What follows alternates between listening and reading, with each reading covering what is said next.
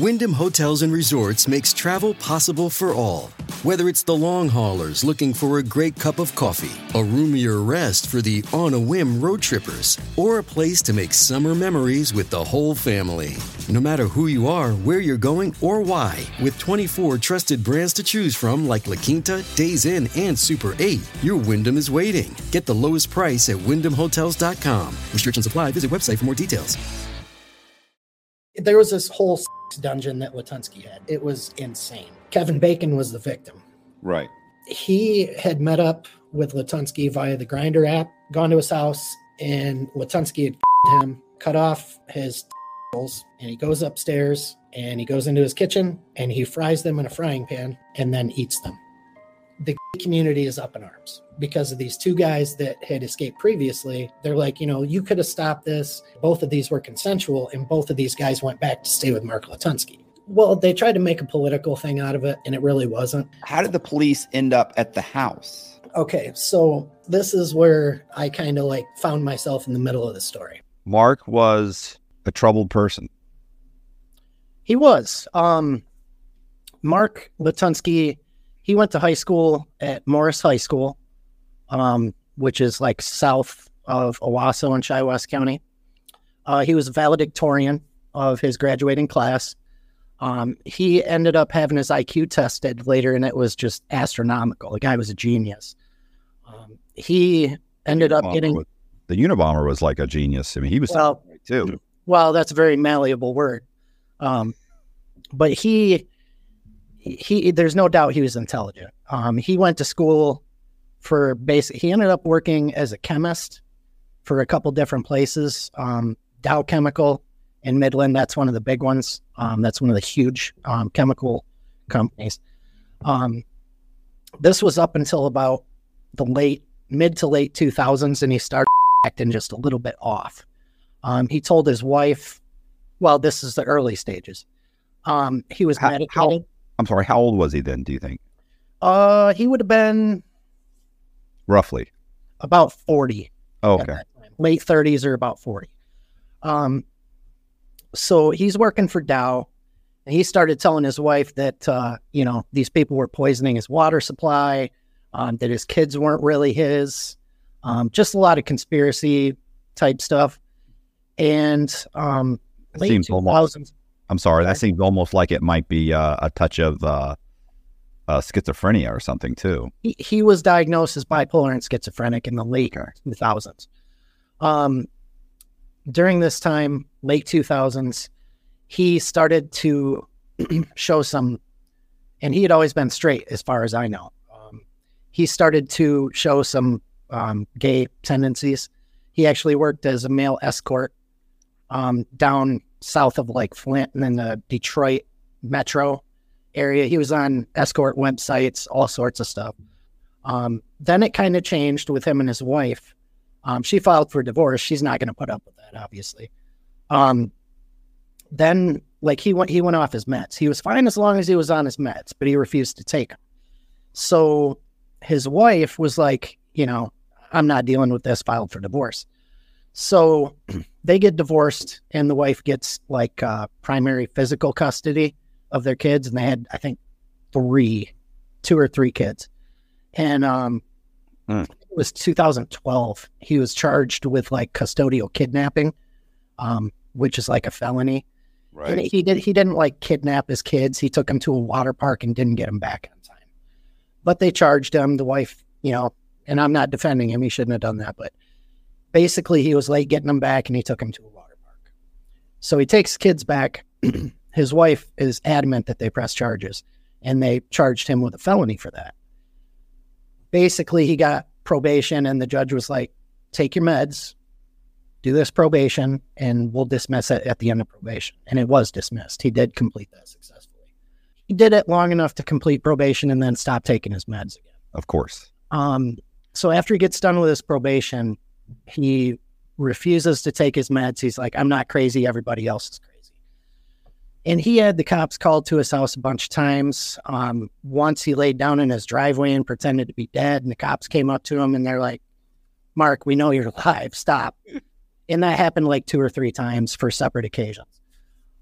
He married a guy, and I wouldn't use his name, but it's already public, and he's made public statements.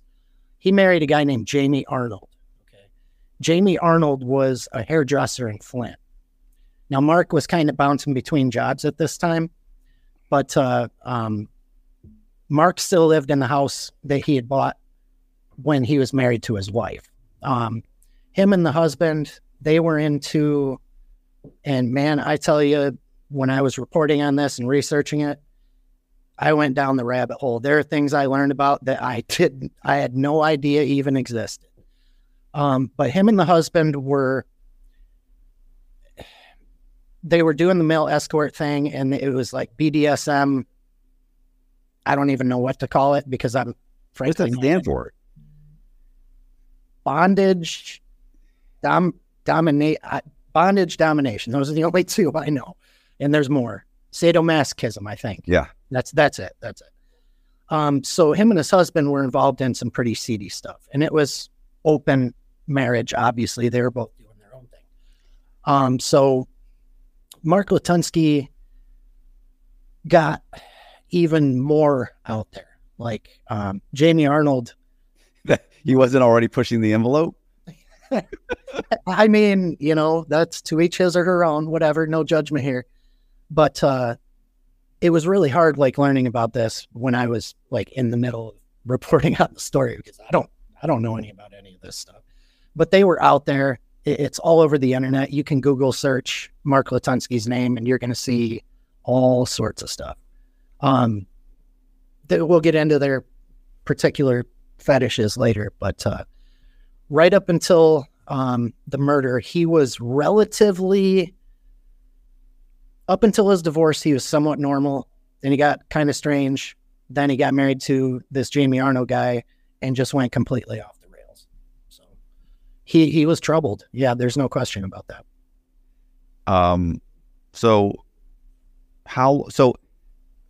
What was he doing for a living? Like, he worked for a couple, he worked for Dow, and he worked for a couple other similar positions. I don't know. I think I kind of assumed that he didn't work there anymore once all this happened. I don't know why I thought that. I think he got fired because he was just acting weird at work. This would have been.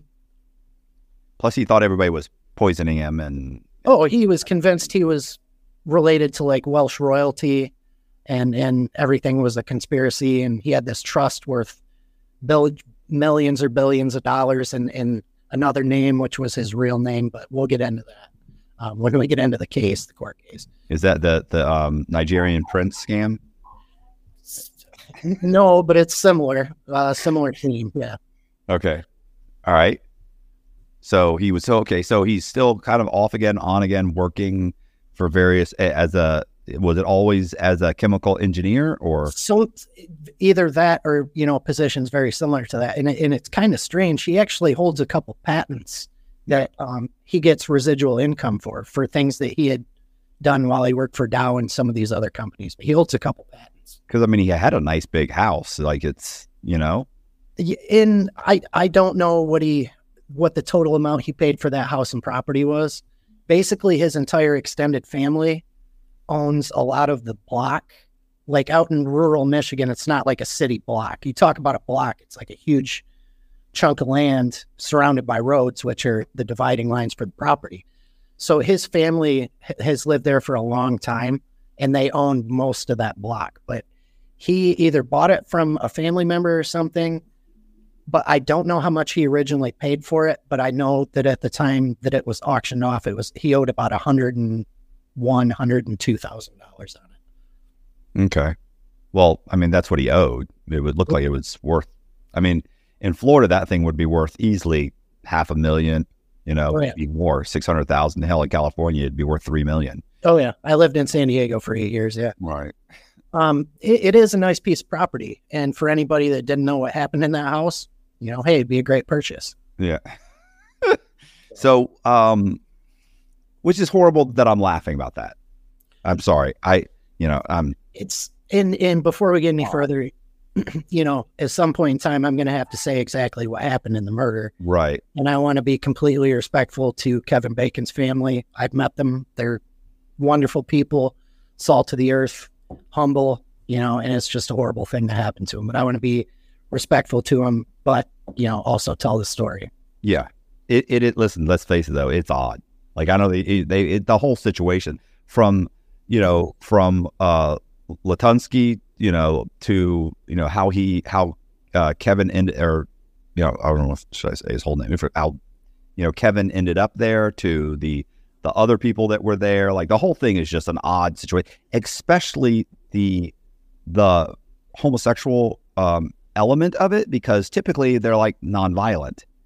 And this seems really out of character other than the mental illness. So honestly, even schizophrenics tend to not be violent. And I don't want to, paint with too broad of a brush here, but for any relationship I've ever seen, whether it be straight, gay, whatever, regardless of what, their orientation is, one is going to fulfill a role of the submissive, and one's going to be like the butch. That's right. Couples, straight couples, that's natural.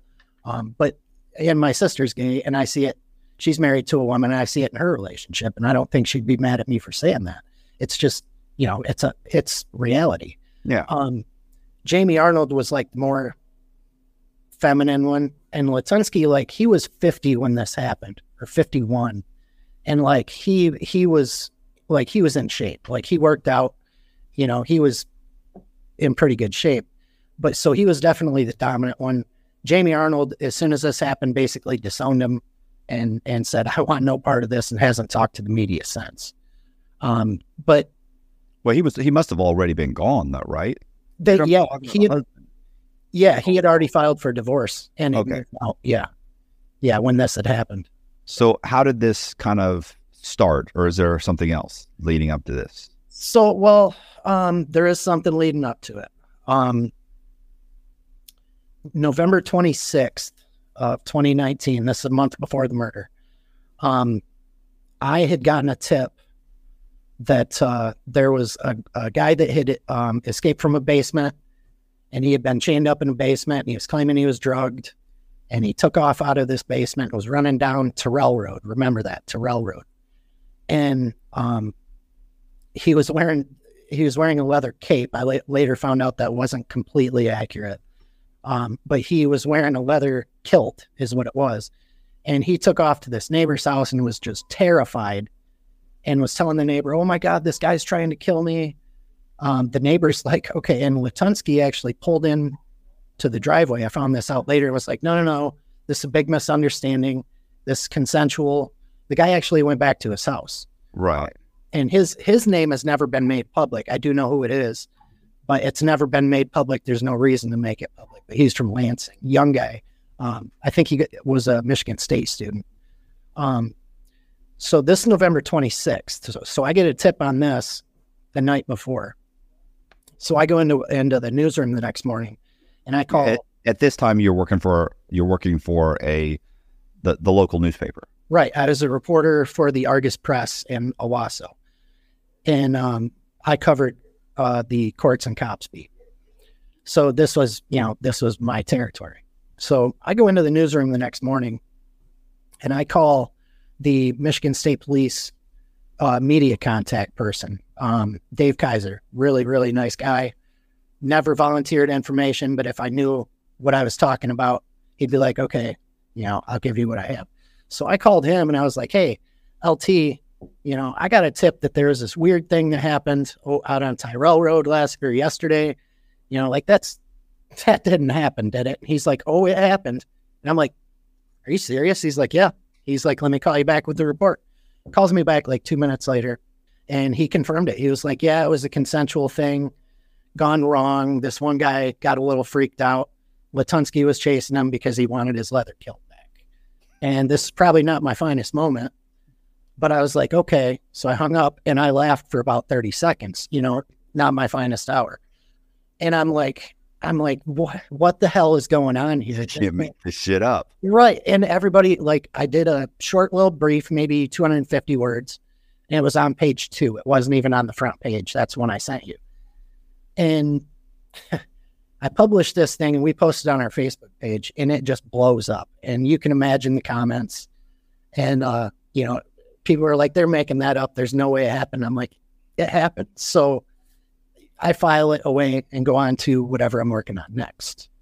Well, can I ask a question? Yeah. Like, how did the guy end up in the basement? You're saying it was consensual, but... Hey, it's Kaylee Cuoco for Priceline. Ready to go to your happy place for a happy price? Well, why didn't you say so? Just download the Priceline app right now and save up to 60% on hotels. So whether it's Cousin Kevin's Kazoo Concert in Kansas City, go Kevin, or Becky's Bachelorette Bash in Bermuda, you never have to miss a trip ever again. So download the Priceline app today. Your savings are waiting. Go to your happy place for a happy price. Go to your happy price, Priceline. Latunski, this is an app of some kind, right? It was the Grindr app. Okay. Yeah. So Latunski contacted this guy on Grindr. Right. And they corresponded for a little bit, and they agreed to meet somewhere, Latunski's house, presumably. I mean, I guess you... Yes. Okay. And at some point, they agreed to kind of, the guy agreed to be tied up, and he ended up not agreeing to be tied up and kept in a basement. But that's where it ended up. Is that what happened? That's where it ended up. But what MSP, when I say MSP, it's Michigan State Police. MSP, what they told me is they said, and I'm paraphrasing, but they said basically when the act was over, Latunski left him tied up, went upstairs and went to sleep. So this guy... Poor guy, bro. I mean, how long did he keep him in the basement? He fell asleep. He doesn't know exactly how long it was. That's what he told the police, but he doesn't know how long it was, and he believed that he had been drugged. Okay. So but he did get away. He got away. He got away, but he ended up going back to Latunski's house, and they continued to do whatever they were doing. So. Okay. All right. So go ahead. Continue, please. Sorry. So this is November 26th. I published that story of 2019. Christmas Eve, or December 23rd, it was when I found out about a murder. I didn't know anything about it. It had basically broken, and the cops had reported some kind of murder, no details. There was a murder on Tyrell Road, and I had worked late Friday night, and I was exhausted. And I woke up, like I slept in Saturday morning, and I never sleep in. I slept in till like 10:30, 11 o'clock. Like I was dead to the world. And I wake up, and it was Saturday, like I said, and I woke up and I had like 30 missed calls, probably 50 text messages from a bunch of people, sources that I knew. And my friend Nikki had called me and texted me, and she's like, dude, there's a murder out on Tyrell Road. And I'm like, I'm waking up looking at my phone. I'm like, son of a bitch. So I'm already behind, right? I'm like, damn it. So I get up and I start calling people, and I call Nikki, and she's like, I don't know anything. It's all over social media. It's all over news. Murder on Tyrell Road. No details. So that's where I start from. Well, what happened to the other guy that Latunski had tied up, and the same thing happened? Right. So I didn't find this out until later, a couple months later, but there was another guy that had escaped from his basement in October 2019.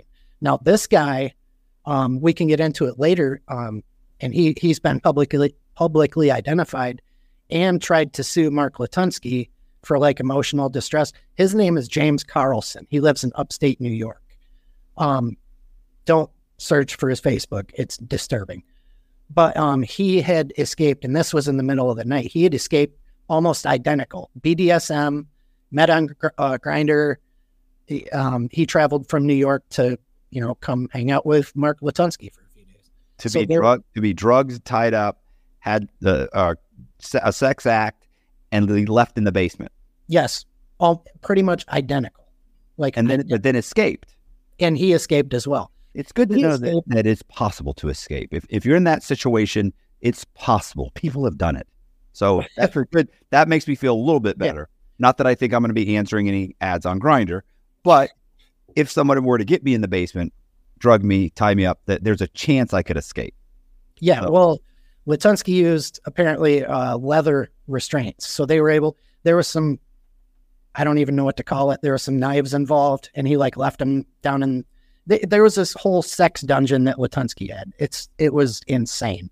Maybe we can get to that a little later, but that guy called the police also. Yes, he did. He called the cops. MSP responded. He had a knife. He cut himself loose from these restraints, took off. He's got the knife. The dispatch call is available on YouTube.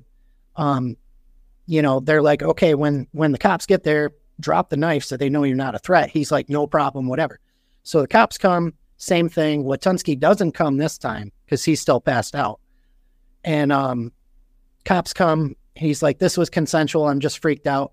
I want to go home. Now, the problem is this guy, Latunski, had paid for a bus ticket from New York for this guy to come. His return trip wasn't good for another couple of days, so he's stuck. This guy also went back and stayed with Mark Latunski for a couple of days until the date that his bus ticket was good. That's risky. I mean, would you go back to that situation? I like to think I wouldn't. But I've done some stupid things. Yeah, well, I'd be on edge. I wouldn't sleep well. I wouldn't be taking any food I didn't prepare myself. Yeah, and they were in contact for months and months after he had actually come to stay with Mark Latunski. Wow. So Terrell Road. Terrell Road. Action. It's a lot of action on Terrell Road. Well, and this is where it all comes together. Like this all happened before the murder, right? Okay, so you woke up. Sorry, I interrupted. You woke up in the morning. No, it's perfect.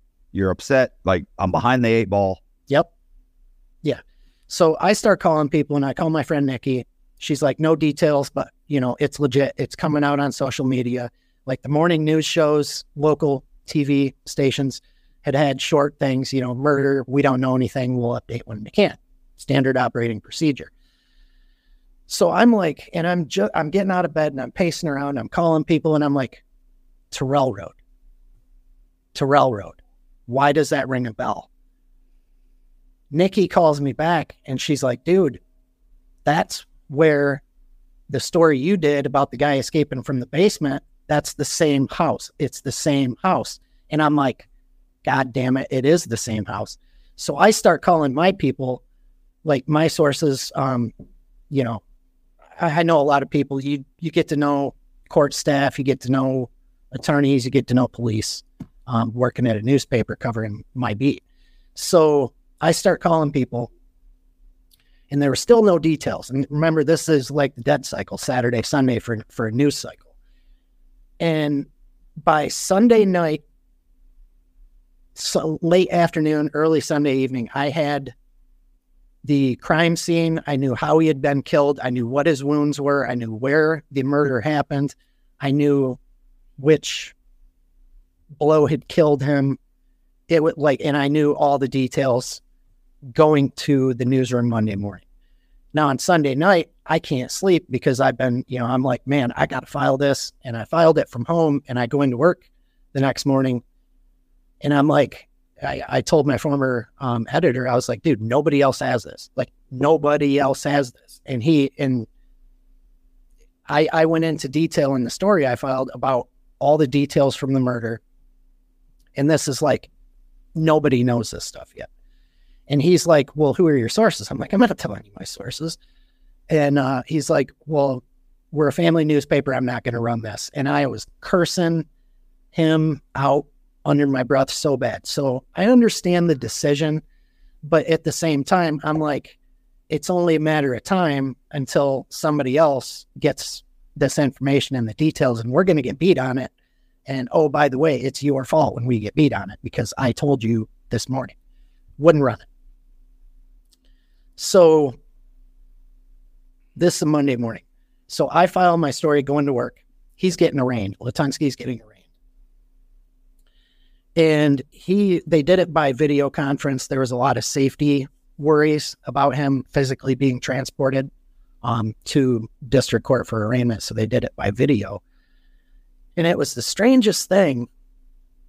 We go, and it's packed with media. There's like 5-6 TV stations there, the print people, full of journalists. They had to turn away people from the courtroom, actually. So the hearing begins, and Latunski's on speaker. He looks like just this weird, unkempt Viking character. And the judge, the district court judge, Judge Clarkson, who I know, he said, "Sir," it starts off, he said, "Sir, are you Mark Latunski?" And Mark Latunski's like, "No, Mark Latunski is my nephew. My name is Edgar Thomas Hill." And like all the media, we're looking at each other like, what is he talking about? They know who he is. And Clarkson's like, "Well, regardless, we're going to proceed." So the arraignment happens, and Clarkson's like, "No bond. You're not getting out." And the public defender was appointed to represent him, Doug Corwin. He's a good friend of mine. And Corwin, after the hearing, had a press conference, and he's like, "I'm filing an insanity defense. There's nothing else I can do." Now, these details, which I have to get into, and this is not easy for me to talk about either. Kevin Bacon was the victim. Right. Kevin Bacon was 25. He was a hairdresser from Swartz Creek, small town between Owasso and Flint. He had met up with Latunski via the Grindr app, noticing a theme here. Right. And gone to his house, same thing, BDSM. And Latunski had killed him. Then cut off his testicles, went upstairs. Bacon's obviously dead. Well, wait a second. Bacon escaped first. No, Bacon did not escape. Oh, Bacon never escaped. He never escaped. Okay, sorry. I got that wrong. Sorry. So he cut off this poor guy's testicles after he's already dead. And he goes upstairs, and he goes into his kitchen, and he fries them in a frying pan and then eats them. And I had all these details and wasn't allowed to publish them.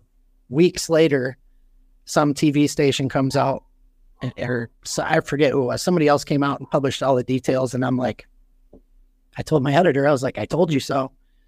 And he's like, "I couldn't do it. We're a family newspaper. We can now." And I'm like, "Okay." So the murder happens, and I mean, the local populace is outraged. Like, this is not who we are. We don't stand for this kind of thing. This is horrible. And there was a lot of support obviously for Kevin Bacon's family after the murder. And this is where it got political, because the gay community is up in arms because of these two guys that had escaped previously. They're like, you could have stopped this. And I understand the argument, but at the same time, it's never been reported that both of these were consensual, and both of these guys went back to stay with Mark Latunski. Right. So, I mean, what do you do in that situation? If you're a state trooper and you respond to that call, you're going to be like, "Okay, nobody's in danger here. Misunderstanding. I want no part of this." Would be my reaction. If I thought somebody was in danger, I'd be like, "No way, you're coming with me. We'll make sure you're safe." There's I don't even know what you'd call them. I think they call them influencers or something nowadays. Jeffree Star, I believe, is a biological male, has like a makeup line. He goes on this Twitter just tirade about how we're backwoods, uneducated, biased against gay people, small town, Well, I mean, Latunski was gay and he was mentally ill, so I don't think that has anything to do with that. Would have happened whether he was raised in Miami, New York, or Montgomery, Alabama. Like it's irrelevant. But right. People are jerks. So well, they tried to make a political thing out of it, and it really wasn't. It was just a horrible mental illness. Yeah, he's mentally ill. Yeah. So following the arraignment, Corwin, the public defender, files for an insanity defense. I mean, that's his only move he had. I get it. He was cooked. Latunski was absolutely done.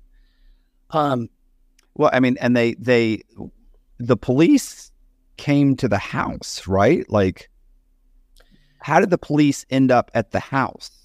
Okay, so this is where I kind of like found myself in the middle of the story. Okay,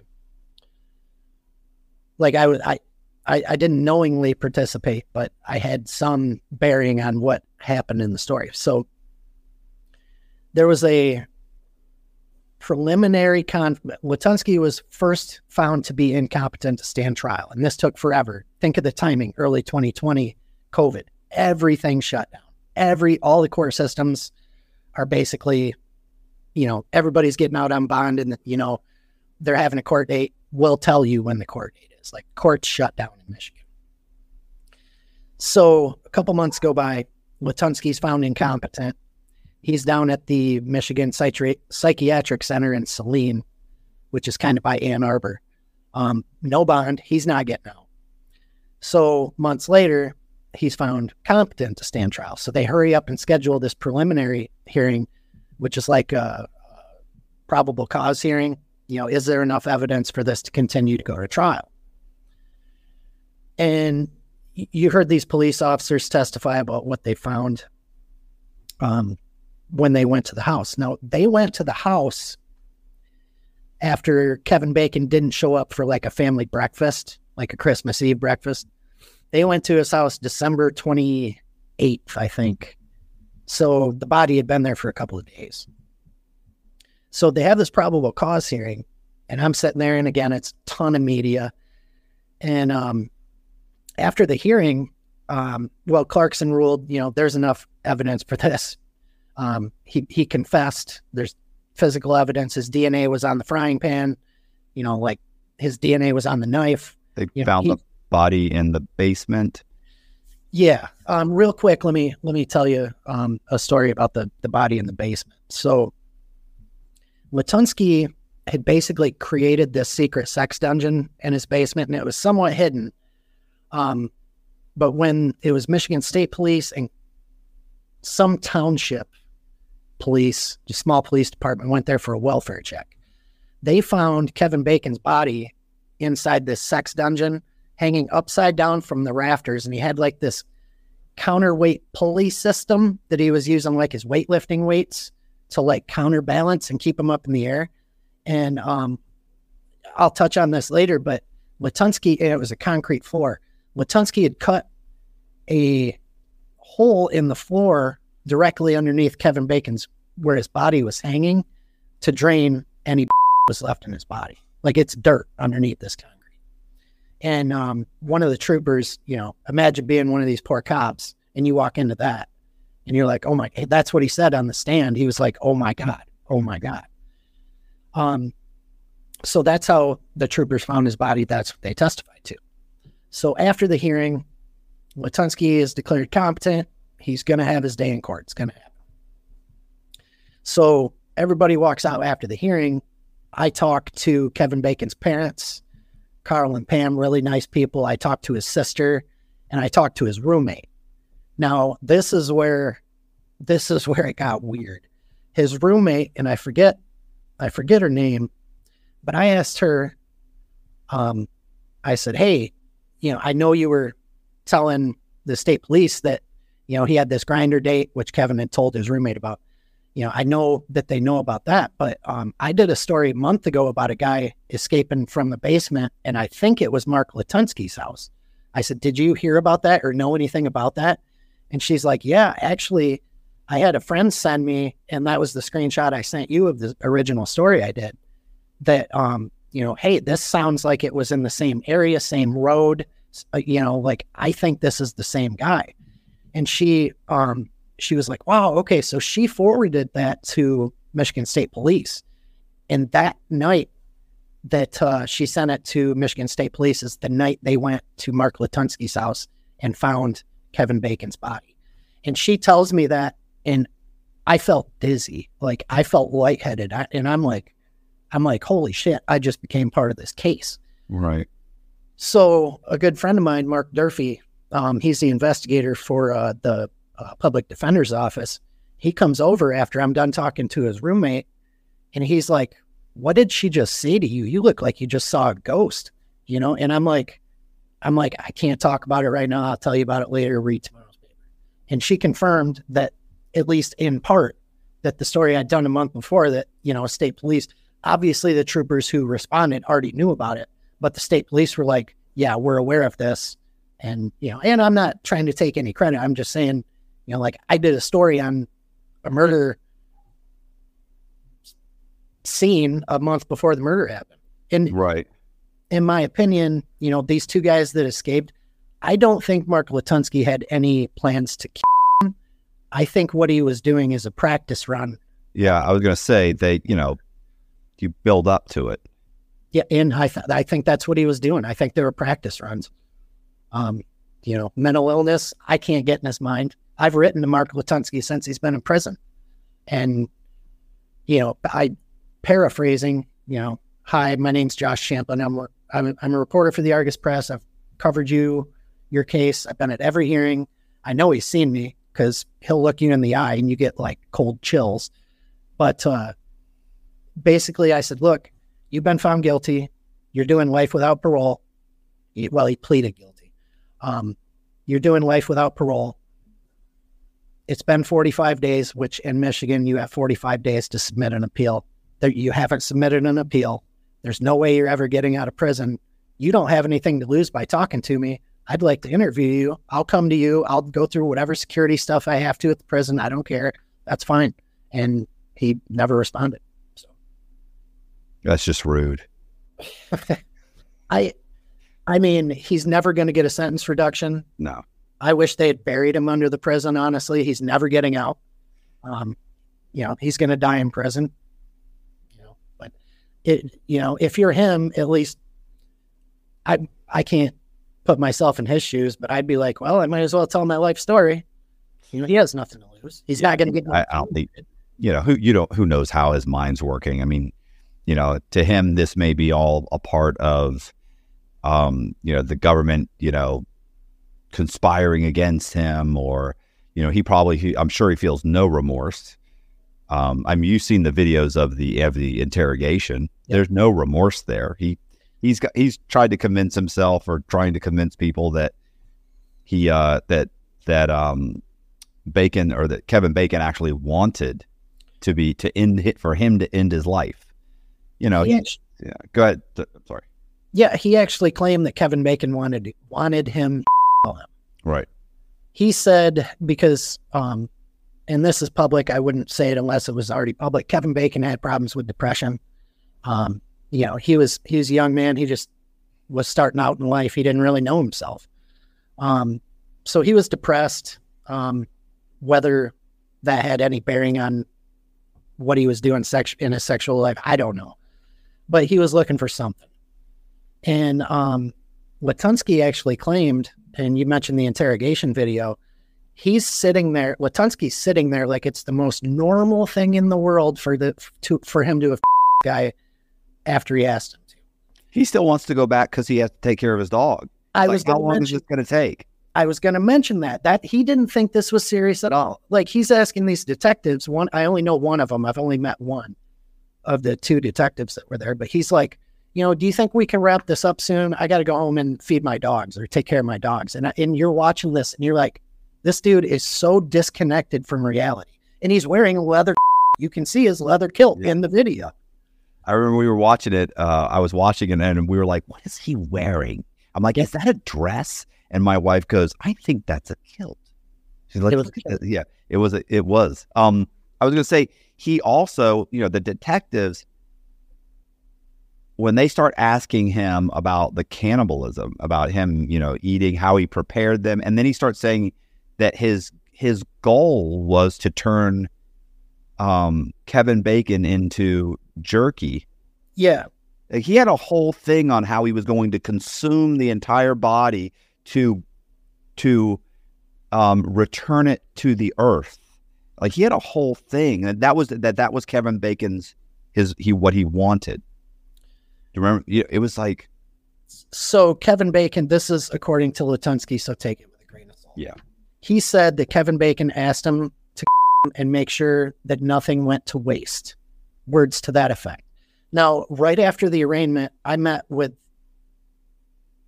someone who was heavily involved in the case, shall we say. And he told me, he said, look, this guy seemed proud of what he had done.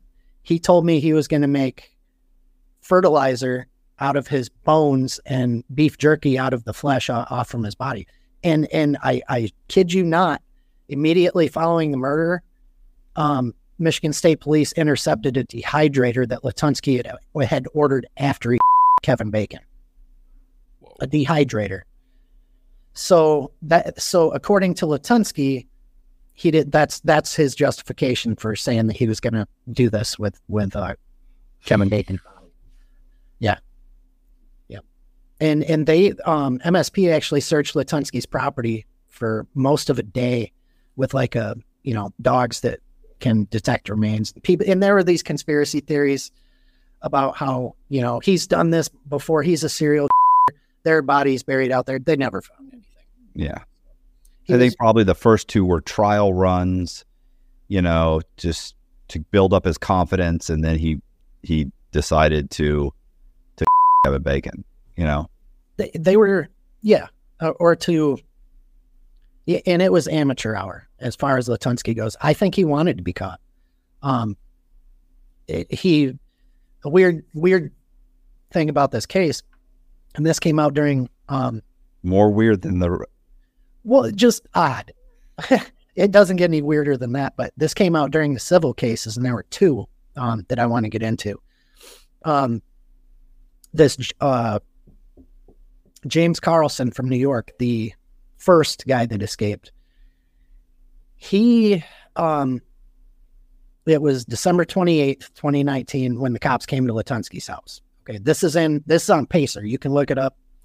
James Carlson, Carlsen, Eastern District of Michigan. It's all in the filings. And Carlson said that on the 28th, he was actually on a FaceTime with Latunski, and he saw, like you're holding your phone like you do like this, he saw Kevin Bacon's body in the background hanging upside down. Latunski admitted to Kevin Bacon, and this James Carlson guy is like the actor. What are you talking about? And Latunski didn't answer him, and all of a sudden you hear bang, bang, bang on the door, and that was the state police, and they were coming to do this welfare check. And Latunski throws his phone on the couch or chair or whatever, goes upstairs, and James Carlson was on the phone with him when the cops came and arrested Latunski. Crazy. It's all in the court filings if you have a Pacer account. Right. But, okay. So what happened after he eventually plead? I mean, doesn't he plead guilty, or how's that the court proceedings proceed? So there were COVID delays. The circuit court was shut down for months on end. And then they started doing Zoom hearings. But for this case, they wanted to be very, very careful, so they didn't give him any grounds for appeal. The word was out, mind your P's and Q's. We are not doing anything to mess this up. We have a confession. We have evidence. Don't give him any procedural reason to get any appeal. Don't do it. So they wanted to be very methodical and very careful about how they prosecuted this case. And they were. So there were COVID delays. Latunski was incompetent, competent. Then the public defender did their own evaluation. He was incompetent again. Then he was competent again. This thing was scheduled to go to trial late October, early November. So it was supposed to go to trial about a year ago. And it's funny, the county prosecutor, Scott Carter, who I know pretty well, he was in court, and I was covering, this was unrelated, but I was in court covering something.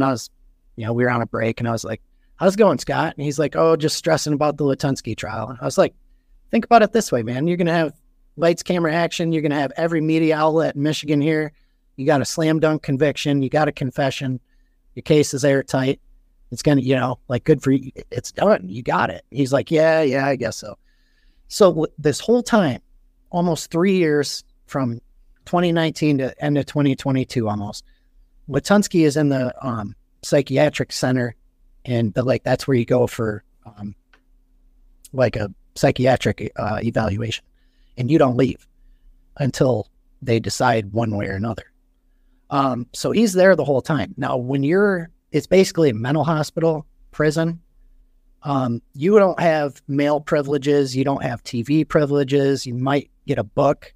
You don't have iPads or access to email or anything like that. So he's locked down. And he was adamant that he was going to go to trial.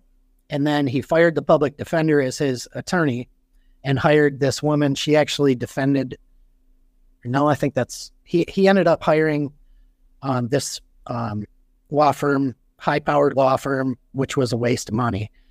But basically he went to them and to his attorneys and was like, look, I know I've been adamant about going to trial, but I want to plead guilty. I want to hurry up and get to Michigan Department of Corrections so I can have all these privileges. I'm never getting out. I might as well have TV, mail, email, iPad, whatever. That was his motivation for pleading guilty. So he ended up pleading guilty. In Michigan, I'm not sure about Florida law, but in Michigan, if you plead guilty to murder, the presiding judge has to make a determination whether it's first degree, second degree, manslaughter, accidental death, whatever. And Judge Stewart, Matt Stewart, who I know really well, he was like, this is premeditated. There's no way around it. There were 2 prior incidents. You're guilty of first degree murder. And he was sentenced. Oh geez, what was the date on that? And he was sentenced December 16th of last year. So almost 3 years to the day from when he killed Kevin Bacon. He was sentenced to life in prison without parole. He's never getting out. So okay. So what happened with the civil trials? Okay.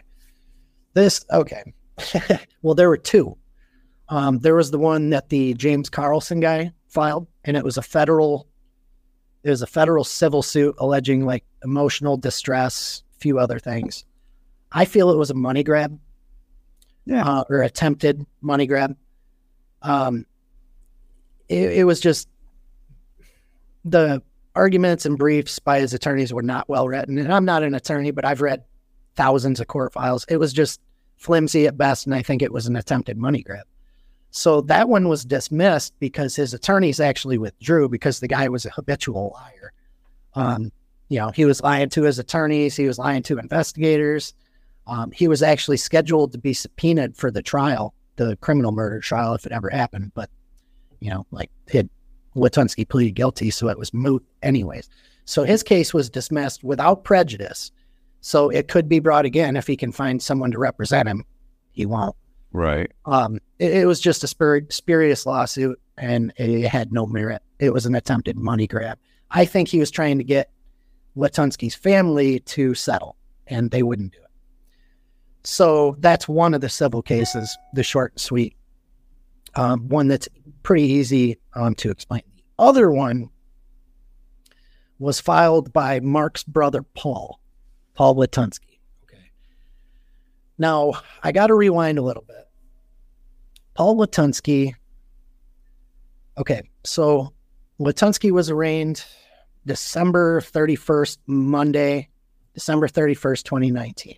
Okay. He had been in arrears on his mortgage for, 5 or 6 months or whatever. So he was behind. And then the murder, he was charged with the murder. He's not getting out. So basically the mortgage company, it was a small company out of Flint. And like I said, the balance that he owed was like $101,000, $102,000. I don't know what he had already paid on it, but that's what he owed. So the mortgage company was like, we don't want this publicity. Unload this property, sell it at auction. In Michigan, that's what mortgage companies do. If a house goes in, or a property goes into foreclosure, then they'll have what's called a sheriff's sale. Mm-hmm. And the county prosecutor is in charge of that, and they'll basically do all the legal filings and paperwork that you have to do to auction the thing off. They did an auction. The auction was at the circuit courthouse in Corunna, which is like the county seat. I believe it was January 20th, 2020, or 21st, maybe, right around there. they railroaded this thing through. The prosecutor's office, the sheriff's office were like, we're doing this auction. Get rid of this. We don't want any part of this. Bad PR, auction it, get rid of it. Right. So, and I've never seen one expedited to that extent before, where they rushed it through, because, at this point, we've got BuzzFeed, Huffington Post, Rolling Stone is doing stories about this murder case, and, how we're all bigots and everything. And they're like, let's get this done with, unload it, whatever. So I go to the auction at the courthouse the morning that happened. It might have been the 25th, but it was right in there. So I go to the auction, and right before I had left, I get a call from a source, and I forget who called me, but they're like, dude, there's some domestic thing going out at the Latunski residence. I don't know what's going on. The cops are there. And I'm like, this is weird. And I'm like, well, I got to go to the auction. So I sent one of our other reporters out to the Latunski property. He goes out there. He comes back. He's like, cops won't talk. Family won't talk. I don't know what's going on. And I'm like, well, okay, I'll mention it in the story. You were there. You saw it. I'll mention it in the story. So before the auction starts, it was a guy by the name of Doug Chapman that was doing the auction. And he's now the sheriff for Shiawassee County. And he was a sergeant at the time. He was basically administrative. He did administrative work for the sheriff's office. Been there for, 25 years or whatever. So I knew him pretty well. And I was like, Doug, I just got a tip. There's some domestic situation, happening out at the Latunski property. Do you know what's going on? And he's like, I haven't heard anything. I don't know. If I knew anything, I'd tell you. I'm like, okay. So the auction happens, and it was purchased for, $102,000. And the guy that purchased it, his name, he was acting as an agent for his father. The kid's name was Alex Deal, and his dad's name was Stephen Deal. Okay, so they bought the property at auction. So I later found out, and I was in pretty regular communication with Paul Latunski. I later found out that maybe 15 or 20 minutes before the auction took place, that Paul Latunski got an emergency order from probate court that named Paul Latunski as his brother's conservator, because it's if you're in prison or jail or something, or medically, incapacitated, you can have someone set up as your conservator to act on your behalf. Exactly. Yeah. Like a power of attorney, kind of a guardian. Right. Exactly. It's almost like a guardianship or a power of attorney. So he got this court order immediately before this auction happened. We're talking across the street from like two different courthouses. What Paul Latunski should have done is come over to circuit court to this auction and said, hey, I got this order. This auction is illegal. It's invalid. You can't do this. Right. Instead, what he did is he ended up going out to his brother's property, where Mark Latunski's ex-wife and kids were, attempting to get in the house to retrieve some personal property, like beds and, whatever. And Paul Latunski goes out there and he's like, no, you're not getting in here. What his motivations were, I don't know. So they're Mark polishing the brass on the Titanic. I mean, right. So Mark Latunski's ex-wife, not her name has been made public. It's Emily. Not that it matters, but she ends up calling the sheriff's office. Sheriff's office deputies come out, and they tell Paul Latunski to kick rocks. They're like, if you don't leave, you will be arrested. He's like, wait a minute. I got this emergency order. You can't even be on this property unless I tell you to come on. They can't be on this property. You leave. And they're like, dude, if you don't leave, you're going to get arrested. So he's like, all right, fine. So a couple months down the road, Paul Latunski files a civil suit against Stephen and Alex Deal. Okay. Stephen Deal was the dad, and he's from Fenton, and he owns like a used car dealership down there. So he's somewhat well off. Alex Deal is his son. And Alex Deal moved into this house, like basically broke in, changed the locks. They're supposed to wait, I think it's 60 or it could be 90 days. It's called a redemption period in Michigan. Right. where if a house is purchased at auction, like let's say my house is foreclosed upon, somebody buys it at auction, I think it's 60 or 90 days. I can redeem, with a certified cashier's check, pay it off to whoever bought it at auction and be like, nope, I'm keeping it. Right. Like that's state law in Michigan. I don't know what it is in Florida. So the deals, Paul Latunski actually, I was told, but I have no way to verify this because he won't confirm it, but I was told that Paul Latunski borrowed the money from his sister to purchase or pay off the redemption on Mark Latunski's property. He tried to present payment to the deals 3 or 4 times and they refused. So, he's like, no, you have to take this check. Alex Deal had moved into the house and he had like German Shepherd dogs and was like breeding them. Again, I can't verify this because he was always cagey, and he lied to me on many, many occasions while all this was going on, trying to get favorable coverage in the newspaper. So I was always very skeptical of him and Paul Latunski. They were trying to, milk me for any information I had, and I'm like, I'm not telling you anything. And so Alex Deal would never tell me anything. But he was breeding German Shepherds, and I've been told, again, I can't verify this, but that he had sold some of these dogs that he had bred previously to various police departments for use as canine, and he trained them. Like, they were very well-trained German Shepherds. And basically, he trashed the house. They ruined the carpets. They removed a lot of the appliances. There was a safe that that Mark Latunski had that had like silver, a little bit of gold, a bunch of rare coins that just disappeared. There were people in and out of this property before Alex Deal even moved into it. So Alex Deal is inviting his friends over and basically doing guided tours of this house where this murder scene happened. He later told the media, a TV station, he's like, I had to clean up human remains out of the basement. He was given guided tours showing people those human remains in the basement. Whether in what that is, he wasn't specific. Alex Deal, Paul Latunski actually went out there with a shotgun, which you can't do that, while this is all up in the air, right? Like this civil case is going on. Paul Latunski goes out there with a shotgun, threatens Alex Deal, and is like, get out of here. You're not supposed to be here. And Alex Deal took the gun from him, beat the hell out of him. And then they dragged Paul Latunski away for like threatening him with a shotgun and charge him with a felony. The prosecutor's office immediately dismissed the case because they knew what was going on with probate in the civil case. They're like, if we put this guy in jail, he's gonna sue us because he had every legal right to be here, and we don't want that. So they dismissed the cases against Paul Latunski. Alex Deal, it turns out years before, and he's not dumb, right? Like, he's got a bachelor's degree, I want to say in psychology or something. And he's now a professor at University of Nevada, Las Vegas, UNLV.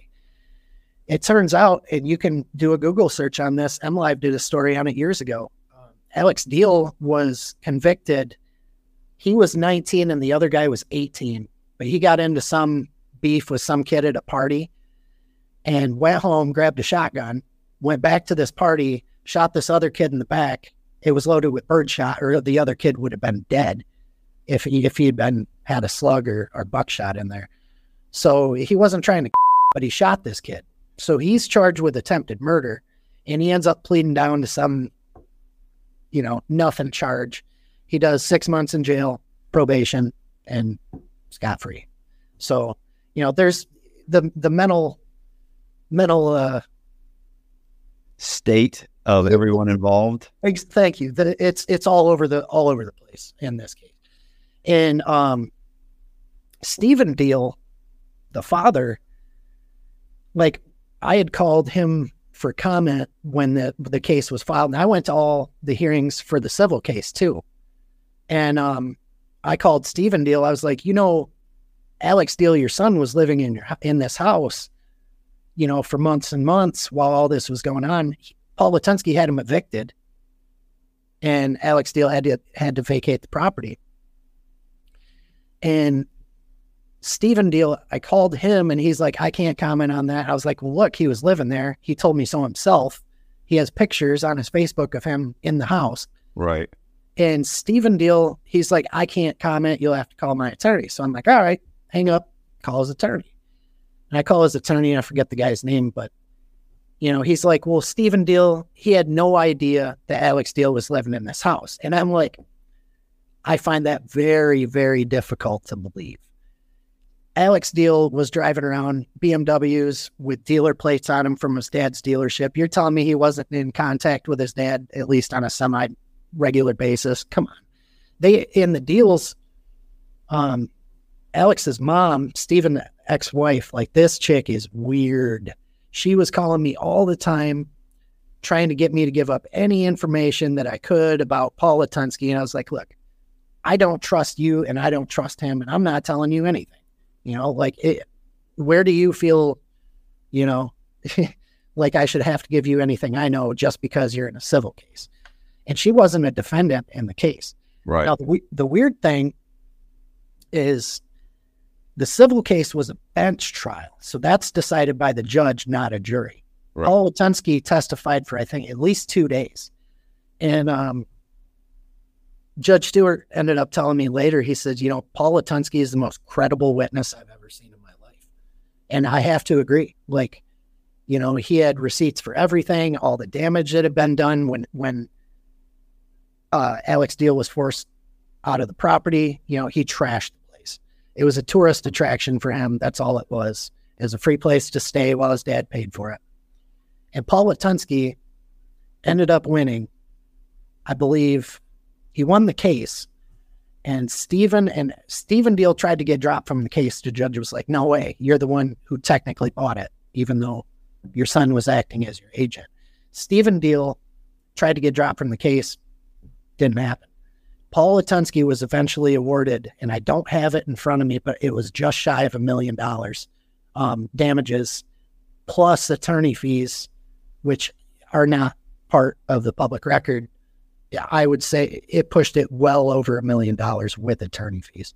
Right. So what happened after the civil case verdict came down is Stephen and Alex Deal. And, oh, by the way, Alex Deal acted as his own attorney during the civil case. I even asked, like, dude, what are you doing? Anybody who represents himself in court as a fool for a client. So, and he's like, oh, I got some tricks up my sleeve. He didn't know what he was doing. So they file an appeal because they don't want this $1 million+ judgment hanging over their heads for the rest of their lives. I get it. So they offered a settlement to Paul Latunski, and I don't know what that settlement was. I could speculate, but I would say it would probably be a third to a half of that. And that's just a guess. You're going to take whatever they're going to garnish your wages for the rest of your life per month, or are you going to take a lump sum payment guaranteed, so. Right. So Latunski ended up with the house. Paul Latunski did. Yes. Yeah. So, okay. Whatever happened with the house, did they just renovate it or bulldoze it or? Well, that's what most of the residents of Shiawassee County wanted, to see it bulldozed to the ground. As far as I know, Paul Latunski still owns it. Okay. Well, Mark Latunski still owns it, but Paul Latunski is acting as his conservator and makes all the decisions regarding that property. Good luck renting it out is all I have to say. The thing that bothers me, and I've had no communication from the Bacon family, and we talked about this a while back, and I'm sure it's difficult for them to talk about, but if they wanted to file, and they have 5 years, that's a statute of limitations to file a civil suit. They could sue him. I mean, you got the guilty plea already. That's as good as gold. You go into a civil case, wrongful death, like they would win. They could easily sue them and pull this property and, salt the earth with it if that's what they wanted to do. They have not filed a civil suit. I cannot believe they haven't filed a civil suit. They could easily do it and they could easily win. I've even offered to, because I know a lot of attorneys. Some of my best friends are attorneys. And I've even offered them, hey, I'll introduce you to somebody, that this isn't right. You should have some recompense, for your loss. And they haven't said that yes, we're going to do it, or no, we're not interested. Nothing. Just just nothing. No communicado. Nope. No. And like, I was at Kevin Bacon's funeral. Like, I hugged his mom and she was crying. Like, I had her tears all over my face. These are wonderful people. I don't want to put their business out there, but they've since divorced. That's their business, and I'll leave it at that. That might be, I don't even want to speculate, but, maybe it's not a united front. I don't know. Okay. All right. Well, anything else you think we haven't touched on? Oh,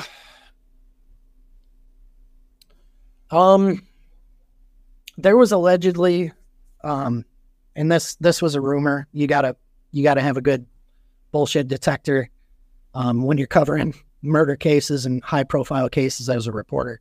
But there were so many conspiracy theories going around during the murder, because this was 3 years. It was just long and drawn out, and it didn't really have to be. It's just every stars aligned to make things as difficult as possible or last as long as possible. Some of the things, like, oh, there were more victims. No, stop. There were no more victims. This was a very amateurish murder by Latunski. Doug Corwin, the public defender, actually tried to get the charges modified because it was open murder and mutilation of a human or a corpse. Okay. Corpse. And Doug Corwin actually tried to get the charges modified to assisted suicide. You remember Kevorkian back in the 90s? Yeah. Right. So he tried to do that, and Mark Latunski may have potentially seen the light of day outside of a prison somewhere. The judge was like, absolutely not. This is open and shut murder case. No way. So, like a lot of the things that were said, you have one side trying to make it political. You have the other side who's just as outraged, and like none of this has ever been comprehensively reported. Like I've done probably 34, 35 stories on this between the criminal case and the civil cases. And it's like, you'll get bits and pieces, but like I was in the middle of this thing from the very beginning. And even before the murder case. Right. Well, you're writing a book about it, right? Yeah. Yeah. I actually submitted the Freedom of Information Act for the complete investigative file. I actually sent it Sunday, which doesn't count because it's not a business day. But it was received on Monday, and I submitted it to the prosecutor's office. And Scott Kerner actually called me a couple hours ago, and he said he's like, there's like 4,000 pages. It's going to cost a good amount. Right. It's going to be about $1,200-$1,300. And I'm like, wow, if that's what I got to do, that's what I got to do. He's like, well, is there anything in particular you want? I was like, I want everything you got. And I'm not going to publish, pictures of Kevin Bacon's body in a book. I would never do that. I have enough respect for the family and decency, frankly, to not do that. But at the same time, I want to see everything that they have. And the book's coming along slow. We discussed this. I'm trying something new, taking some of the advice you gave me. It's coming along slow. I hope to have it ready for proofs and review by legal counsel by the first of the year, because I don't want to get sued. I've never had a retraction and I've never been sued, but I hope to keep that streak going. But it's coming. Scott did tell me there are other people that have submitted requests, so I'm not the only one who's doing something. I'm just the only one who's publicly said right something. But the judge in the case, Judge Stewart, he told me, a year and a half, 2 years ago, he was like, you need to write a book on this. Like, there is no one in a better position than you. Like, you were the Cub beat reporter when that started. You know, like I was at the paper for 5 years. He's like, you need to write a book on this. You were in the middle of everything. You know, everybody involved in the case. The one glaring weakness that I'm going to have is that I never got the chance to talk to Kevin Bacon. Well, no one else did either. Right. And it's a shame. Well, you do have you'll get the tape, the interrogation tape. Yeah. You know, you can glean some things from that. Well, I already have audio of that. I was at the hearing and they played the whole thing at the hearing. So I have audio of that. And just a quick aside, and nobody's ever reported this. And I wanted to in a story, and I'm just like, this is bad taste. This is just something I observed from a hearing in circuit court.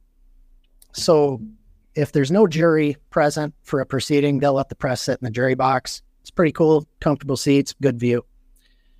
So I was at a hearing in circuit court. Mark Latunski's there in person. His defense attorneys are there, prosecutors there, courtroom's packed. And they're playing this confession to 2 Michigan State Police detectives. And he gets into the part where he's talking about the BDSM stuff that they got into and graphic violent acts. And Kevin Bacon had 2 stab wounds to the back of his neck, a superficial one across his throat, and then the one that was the cause of death across his throat. And he's talking, he's watching himself on this video, on this huge TV, describing how he killed Kevin Bacon.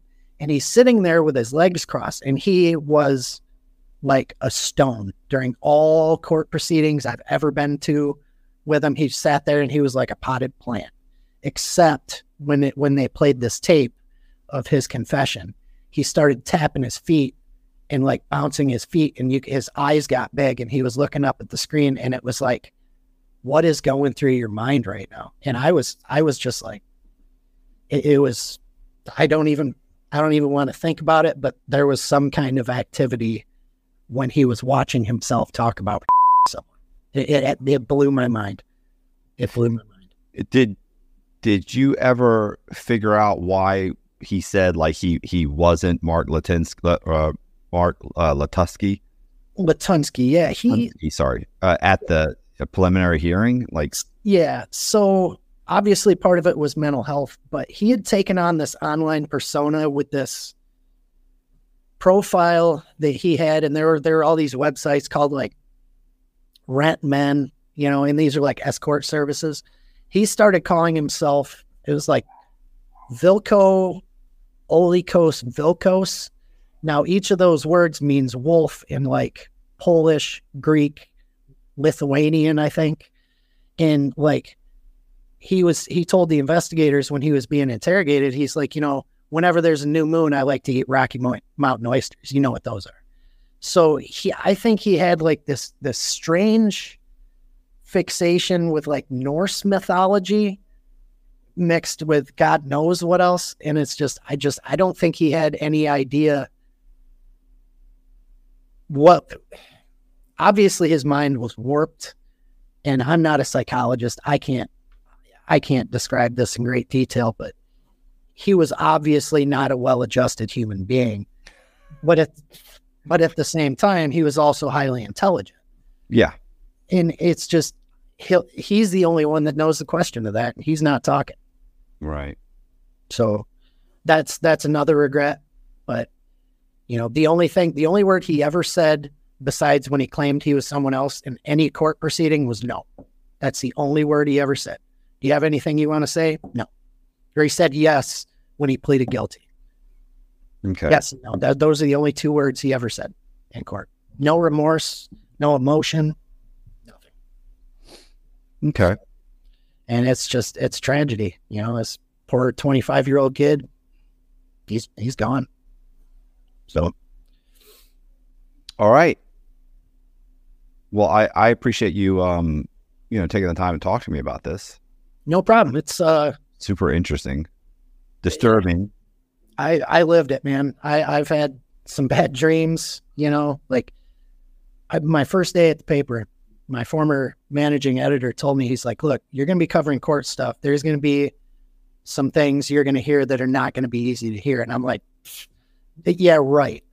you go in and you cover these, it's called criminal sexual conduct in Michigan, kitty diddlers. Yeah. You hear like a 6-year-old have to go up on the stand and testify about what so-and-so did to her. And it just, it's disheartening. It is. Yeah. And though, honestly, Kevin Bacon's murder was horrible, but that's,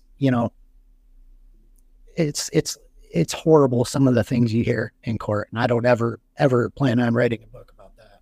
Right. Hey, I appreciate you guys watching the interview. And if you liked it, do me a favor and subscribe to the channel, hit the like button, hit the bell so you get notified of videos like this, and leave me a comment in the comment section. Also, please consider joining my Patreon or buying one of my true crime books. All of the links are in the description. I really appreciate it. See ya.